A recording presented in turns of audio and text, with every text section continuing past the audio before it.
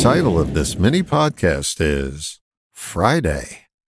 Seems like Friday is just about everyone's favorite weekday. More songs have been written about other days of the week, but Friday seems to be the hands-down winner. It's easy to see why. Friday is the doorway to the weekend, the time when time is your time. So the special thing about Friday is the wonderful anticipation it brings. Friday is a feeling. What if we could isolate that feeling in our body and catalog it? Then we could literally Google that feeling any day of the week, even on a blue Monday. What does Friday feel like? It'll be different for every body, but quite useful to zero in on.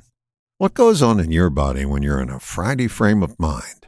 Find out by taking time to notice.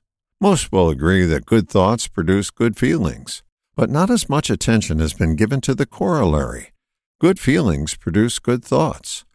Feelings last longer, and so do the thoughts associated with them.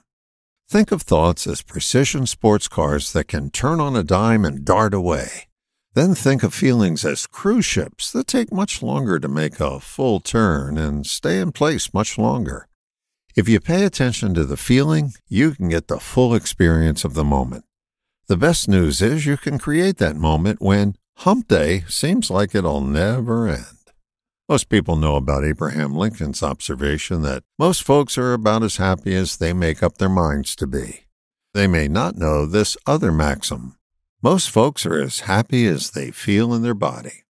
Here's a wacky suggestion. Make Friday Feel Day. Get to know what Friday feels like in your body.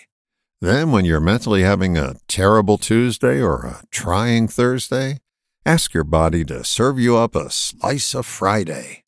This only seems silly until you do it. Did you ever notice that experience wipes out all debate? Experience Friday. All the best, John.